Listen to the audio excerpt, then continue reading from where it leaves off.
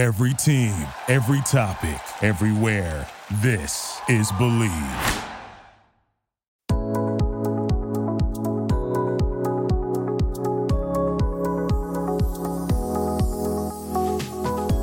Welcome to Chef Special on the Believe Podcast Network. This is Patrick Honeywell.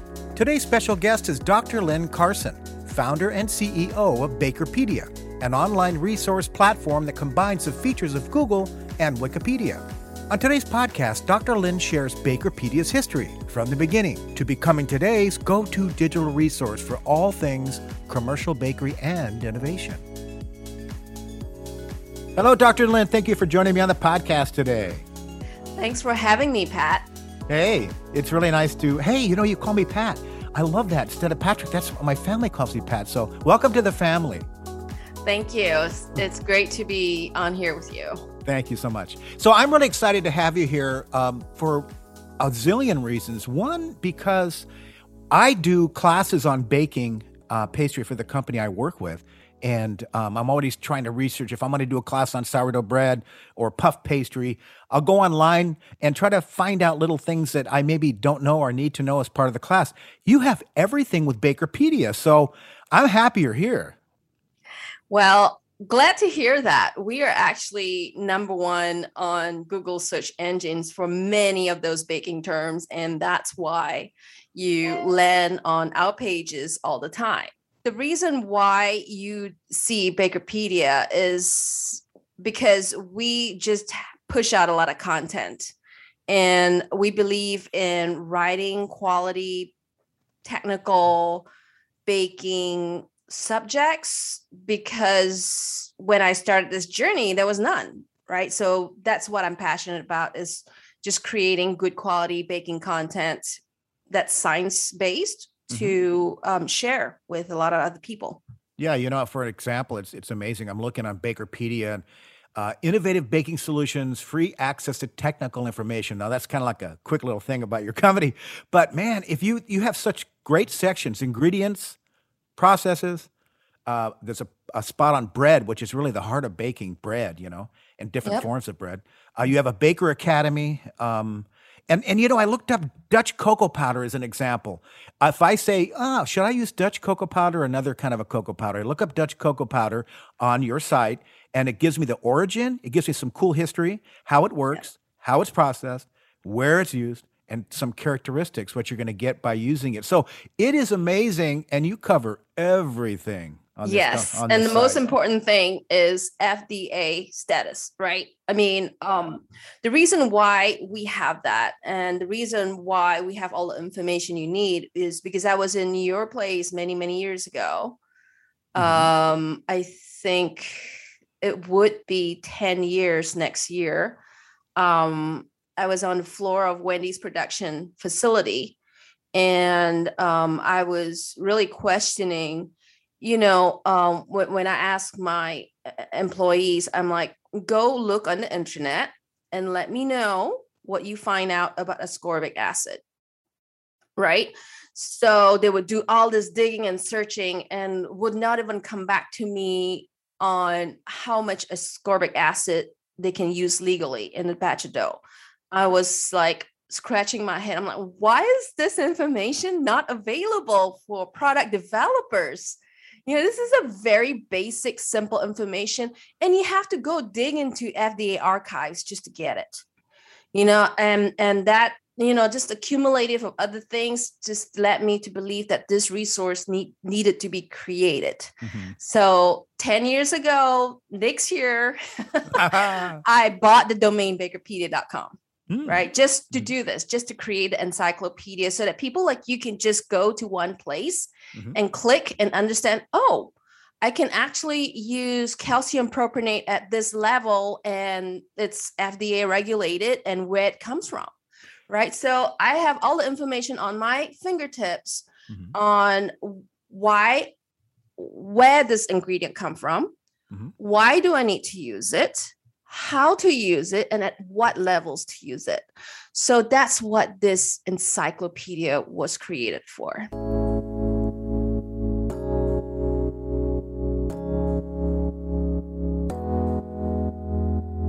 let's talk a little bit about your journey in baking and science because you're a food scientist. What the heck? So talk about that a little bit, your history, how you got into baking. Sure.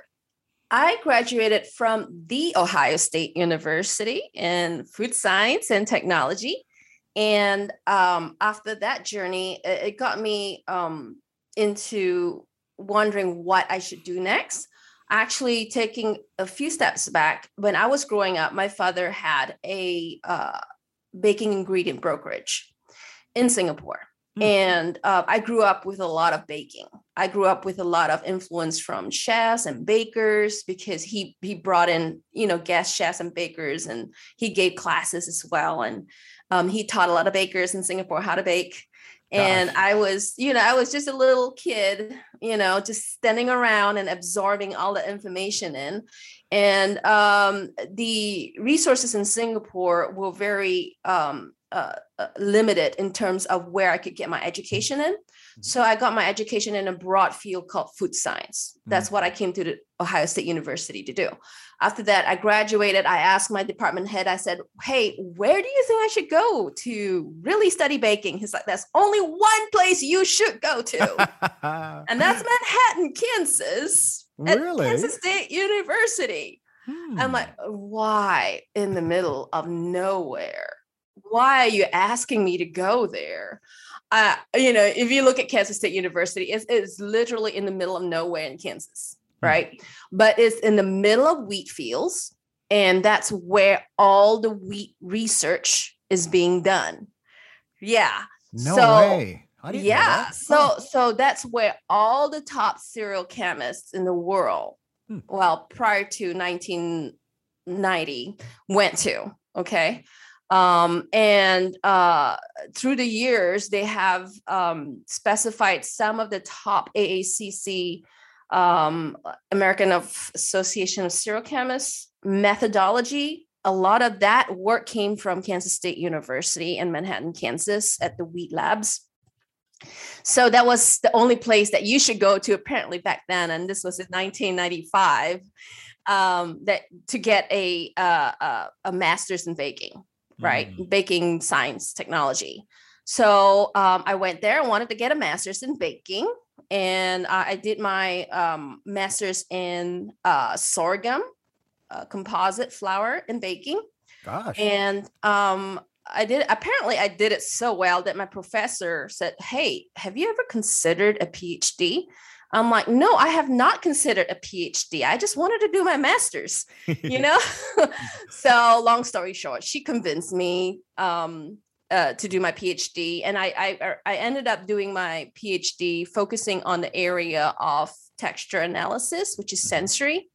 So I PhD is all about developing methods. It's not about your area of study or what you should be studying that's going to carry you in for the rest of your academic life. But I decided that in this area of research, I wanted to focus on sensory methods and its effect on cereal products. So what we did was we were trying to develop a method where you put EMG on your cheeks and correlate that to textural instrumentation. And eventually we wanted to develop something to analyze what is hard, what is soft, just through EMG methods. Without actually forming a descriptive panel, which is really a lot of money. So that's what my PhD was focusing on. Unfortunately, it wasn't my passion. Sensory science wasn't my passion. I mean, if I graduated and went into the sensory field, I would be paid 3 times more than I ever did was in the bakery science field. So I decided to just focus on bakery. And I started out owning my own business. I created a retail concept where people ordered the bread and it was baked fresh on demand for them. And this concept was launched in Denver, unfortunately at the height of the Atkins diet. And a lot of but as entrepreneurs, you take the risk, right? And you're responsible for your success or failure. And perhaps it was great for me to learn such a big failure, because I failed really badly at that venture and lost a lot of money. But I was in my early 30s, and I was, I'm able to afford that failure, right? But that failure built a lot of foundation for what I'm doing today. And it taught me a lot about how to treat your employees. And it taught me a lot about, basic business functions like profit and loss and, your balance sheet. So with that failure, I had to recover. I had to take some time to recover. So I joined Wendy's, and that brought me back to Ohio, Zanesville, Ohio specifically, where we had 2 plants, 3 lines that was baking for over 3,500 Wendy's stores. Yeah, so it's a huge business they have there at Zanesville. And it's also, to me, nobody told me this, but manufacturing is one of the largest contributors to local economies. And when I learned that, it was important to me to help my boss, which was the VP of the plant, to keep the jobs there. Because it's important. If those 2 plants close, it's going to bring, major financial issues to that area. So to me, I felt like that was my important task. And to keep the jobs there, we had to innovate. So I brought in an R&D team. I built an R&D facility there. And we started innovating with different kinds of bun products, different looks and all that stuff, because you're talking about a volume of probably 150 cuts per minute. So it's a high volume plant per line. So all 3 plants will bring you about 300, 400 buns per minute. Gotcha. So that is a very high output line. And for one facility, and lines for the other facility. My job was to make sure that I teach people and I bring in resources so that they could keep up with competition and they can remain relevant and hopefully keep the jobs there. That's for sure. Yeah. Well, let me ask you about a hamburger bun. Probably the most important things are of course, taste, texture, shelf life, moisture. What was your goal with your hamburger buns back then? One of the biggest issue was the buns falling apart. If you do not bake the buns properly, it will not hold well on a sandwich build. And at the end of the day, we have tastings with the Wendy's team, and that was the most common problem. And we managed to figure that out through thermal profiling. And thermal profiling, it's an instrumentation through ECD, Bake Watch. We found out that if you don't bake your bun to an interior temperature of above 200 degrees Fahrenheit for 20% of the time, the bun will fall apart. Amazing. Yeah. So, and it also depends. I mean, when we are talking about very standard formulation. Right. Okay. But if you talk about other formulations like brioche or pretzel, it's going to be a different internal temperature and parameter. Okay. But the regular bun is like, you really need to bake it, and you really need to bake it well for it to hold well together on the bun. Gosh. That's amazing. And I love this. I love it because this is going to help me when I go back to the office. But don't tell anyone that you're teaching me all these cool things already.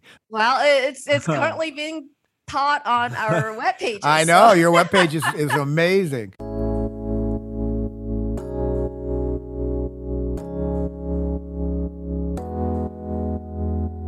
Dr. Lynn, you went to Dave's Killer Bread. From there? Yes. So I actually quit Wendy's when I was in Zanesville in 2012 so that I could work on this domain. And but this domain didn't take off, and things usually happen for a reason. I do believe that. and I couldn't, I couldn't get help. I couldn't get sponsorships. I couldn't find the resources, like just peer mentorship. You know what I mean? In Zanesville.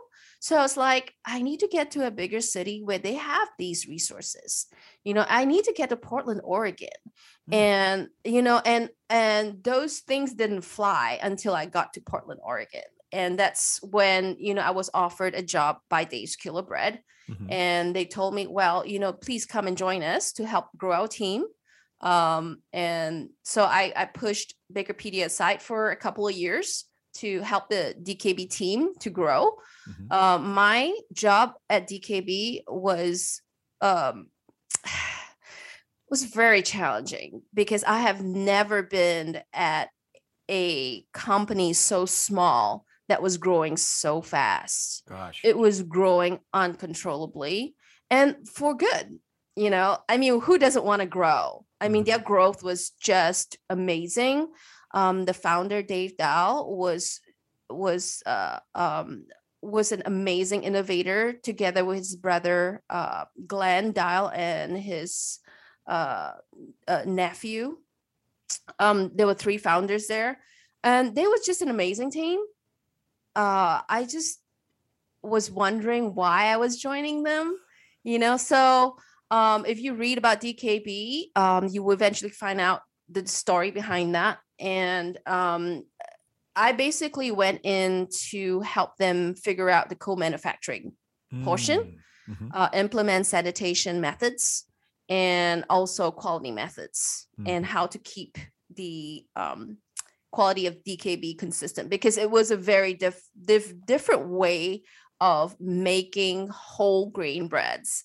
And in all the science training that I have taken, I have never seen anyone treated the bread this way. So when I saw how they fermented and soaked and run their small batches, and how they treated their ingredients, I was sold. I told Dave, he took me around, and I said, Dave, I've never seen any baking facility run this way. And I didn't know back then whether it was good or bad, because there's nothing to compare to.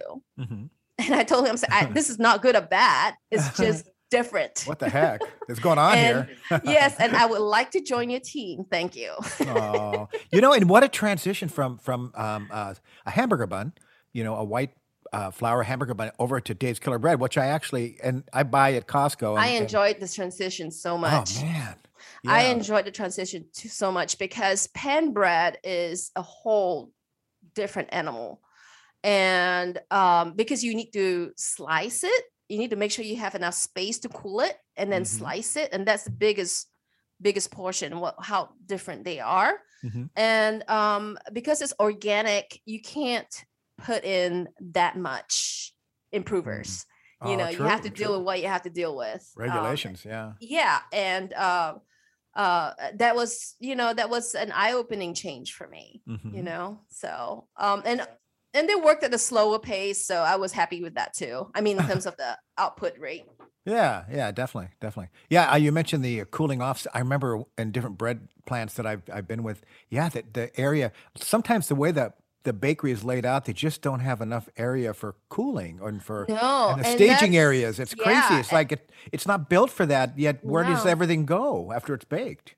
When I was there, they were still cooling on racks.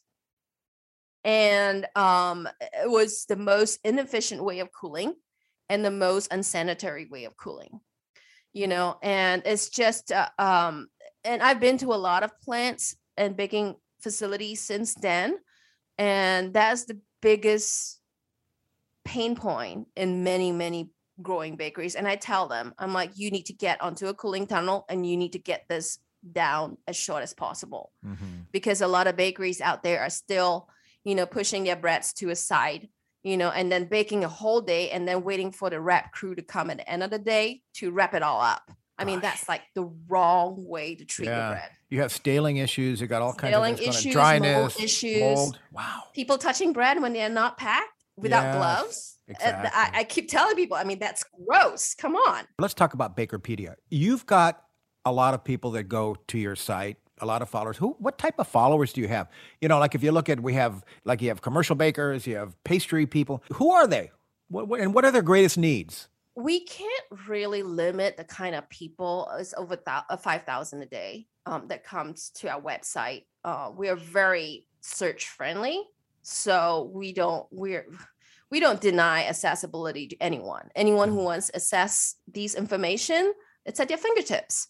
And but the ones that do stay and do sign up for our classes, and that's how we tell them apart, are mostly wholesale bakers like yourself that bake for institutions, schools, food service, anywhere from wholesale bakers and up to industrial bakers. So that's who sign up for our classes. Got you. And so let's talk about Baker Academy, your Baker Academy. Baker Academy. I love that. Yes. Yeah, I was looking up that thing now secretly, so tell me about that. There's no secret in sharing information. That's why I'm glad you're on the podcast today. Thank you. There should never be. I mean, that's how we were cultivated when we just started going in the industry, right? I mean, if you were in the workforce 20, 25 years ago, that's where I started. You will come on and the top guy will not share anything with you. Exactly. Because they want to remain in power. They want to make sure that they have a job. Like nobody shared anything with me. I had to figure it out. And that's why it was not searchable on Google, and I wanted to change that. But this whole sharing thing, it's all about sharing the basic knowledge, right? And sharing the passion, and then helping people and creating your secret sauce from there. I mean, that's always you. That's always your secret sauce. But all the fundamentals, I believe, should be shared freely. And what we teach in the Free Academy. The Free Academy is happening because we bring sponsors together to meet the users of the site, and they share the knowledge. We do very short mini teaching sessions in these bigger views, what we call our seminars. And I would do maybe a 10, 15 minute technical presentation, and then the sponsor would come in and share their ingredient or equipment, and the reason why I'm passionate about this is because I want to make this free. I want to make this knowledge accessible so that more people can be trained and more people can grow their secret sauce, and the sponsors are more than willing to bear the cost of these classes so that we can make them free. That's so amazing. What a great gift to people like me in the industry. It's absolutely. Fantastic.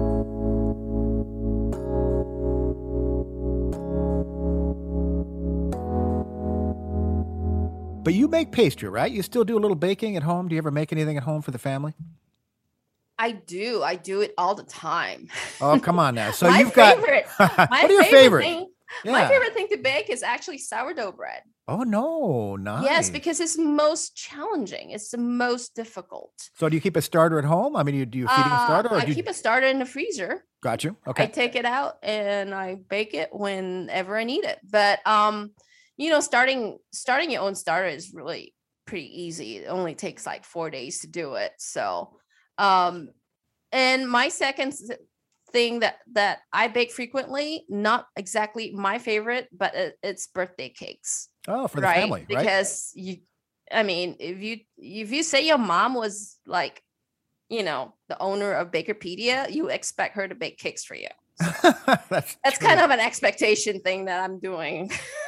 But I bake a lot of that in this house. So let's say you're looking at baking a cake for a birthday cake for either somebody in the family or whatever. What size pan is probably the universal size that you would have in the house? 9-inch pan, 10-inch pan? 9-inch. 9-inch. Okay. How tall? I usually make a 3-layer. So at the end of it, you'll have 5 layers, So I would say about 5 inches. Final height will be a 5-inch cake. That's like a wedding cake height too. And that's awesome. Yes. My cakes don't get any smaller. Awesome. Okay. Well, okay. So still on the baking at home. what are your kids' favorites, and what is your husband's favorite dessert? My kids' favorites would be like a mango strawberry cream cake. So I do like a basic sponge cake. So the formula is just basic sponge cake. And I would put in a fresh strawberry and mango because their birthdays are all concentrated around April, May, June. Just do one for all of them. No, it's just a strawberry and mango. Okay. This is about the only time in the year that strawberry and mango are in season. So around the May, April, side of things, and they just love it. So what I do to stabilize the mousse is I whip in strawberry jello. That's like the basic flavoring that I can afford at the retail scale because you can't really get any kind of mango flavor anywhere. So that's how I get my strawberry flavor, and then you just add it in with the mango, and that's pretty much what they expect every year. So that's my duty as a mom every year, is to produce like 3 strawberry mango cakes. Your go-to cakes. You're a good mom. Right on. Hey, so I tell you, I really enjoy speaking with you. You've got the best darn site that it's amazing, because I have a couple classes coming up. So in the old days, I would go on the internet and I go, okay, let's see, let me look at this. Then I go over here. Where did the baguette start? Or what about the brioche? Did it really begin in France? But I went to maybe 3 or 4 sites, but yours has everything. Yes. So it's amazing. Just come to our site. It's amazing. Bakerpedia.com. Don't go anywhere listen, else. And I tell you, and you've got a really great team there. Maybe give a shout out to your team. They're amazing. I will. Yeah. I will. They are an amazing group of research and writers and content directors. And they are just very focused on bringing the latest science research. So they will go into all different kinds of science articles, and you just dig. Our latest passion is fermentation. And we are trying to find out what in the world is going on in the bread when it ferments. And I would argue with anyone that says that, we already know fermentation science. We don't. No, because we don't know fermentation science. And 10 minutes later, it's a little different than it was a few minutes ago. It's crazy. Well, has anyone taught you that fermentation reduces the presence of oligofractans? No. Oligosaccharides? No. So that's what we're researching it into more, is recent studies have shown that. And this is why certain people can digest artisan bread better, and they prefer artisan bread better. Yeah, the gluten gets broken down. Yeah. No, it's not. No, it's not gluten. That. The protein, no, it's not? Yeah, I tell you, this research is fascinating. Wake me up. It is not the gluten that's the problem. It's the oligosaccharides. So what we're finding out is, well, if this is the case, what are the solutions to implement? Right. So that's where we are at research right now. And I can't tell you the solution because we don't know the solution, or if there is a solution. But long fermentation seems to get rid of those things.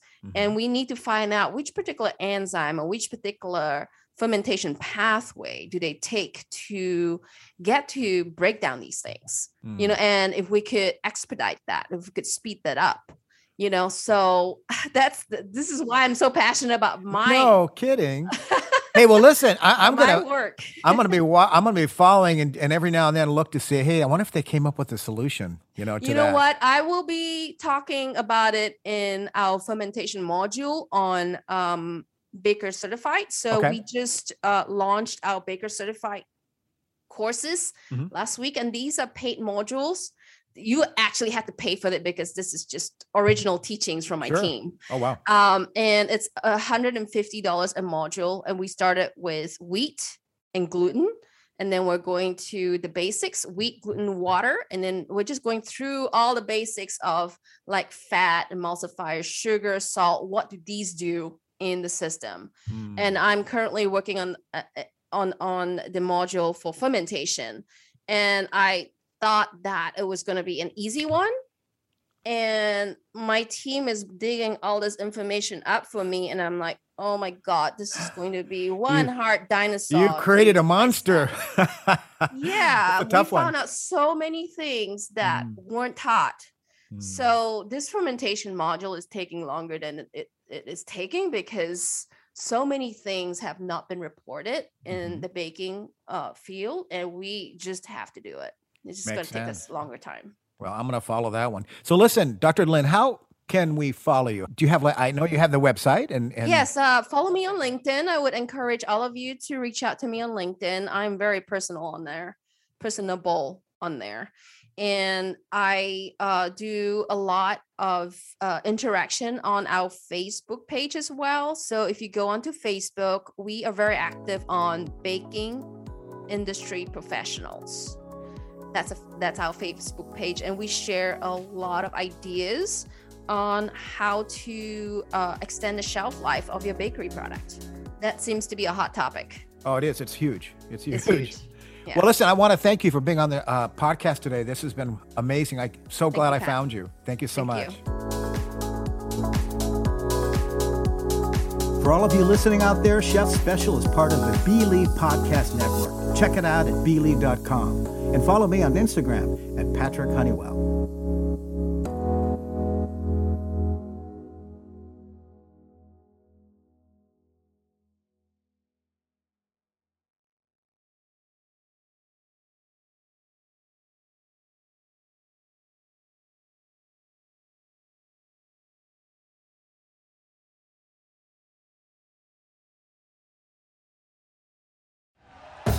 Thank you for listening to Believe.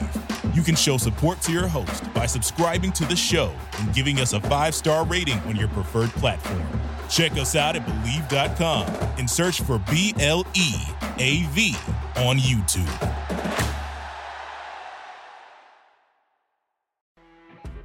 You know when you're listening to a true crime story that has an unbelievable plot twist that makes you stop in your tracks? That's what our podcast, People Are the Worst, brings you with each episode. I'm Rachel. And I'm Rebecca. We're identical twins who love true crime cases that make you say, didn't see that coming, and we hate the people responsible for them. Listen to People Are the Worst now on Apple, Spotify, or wherever you get your podcasts.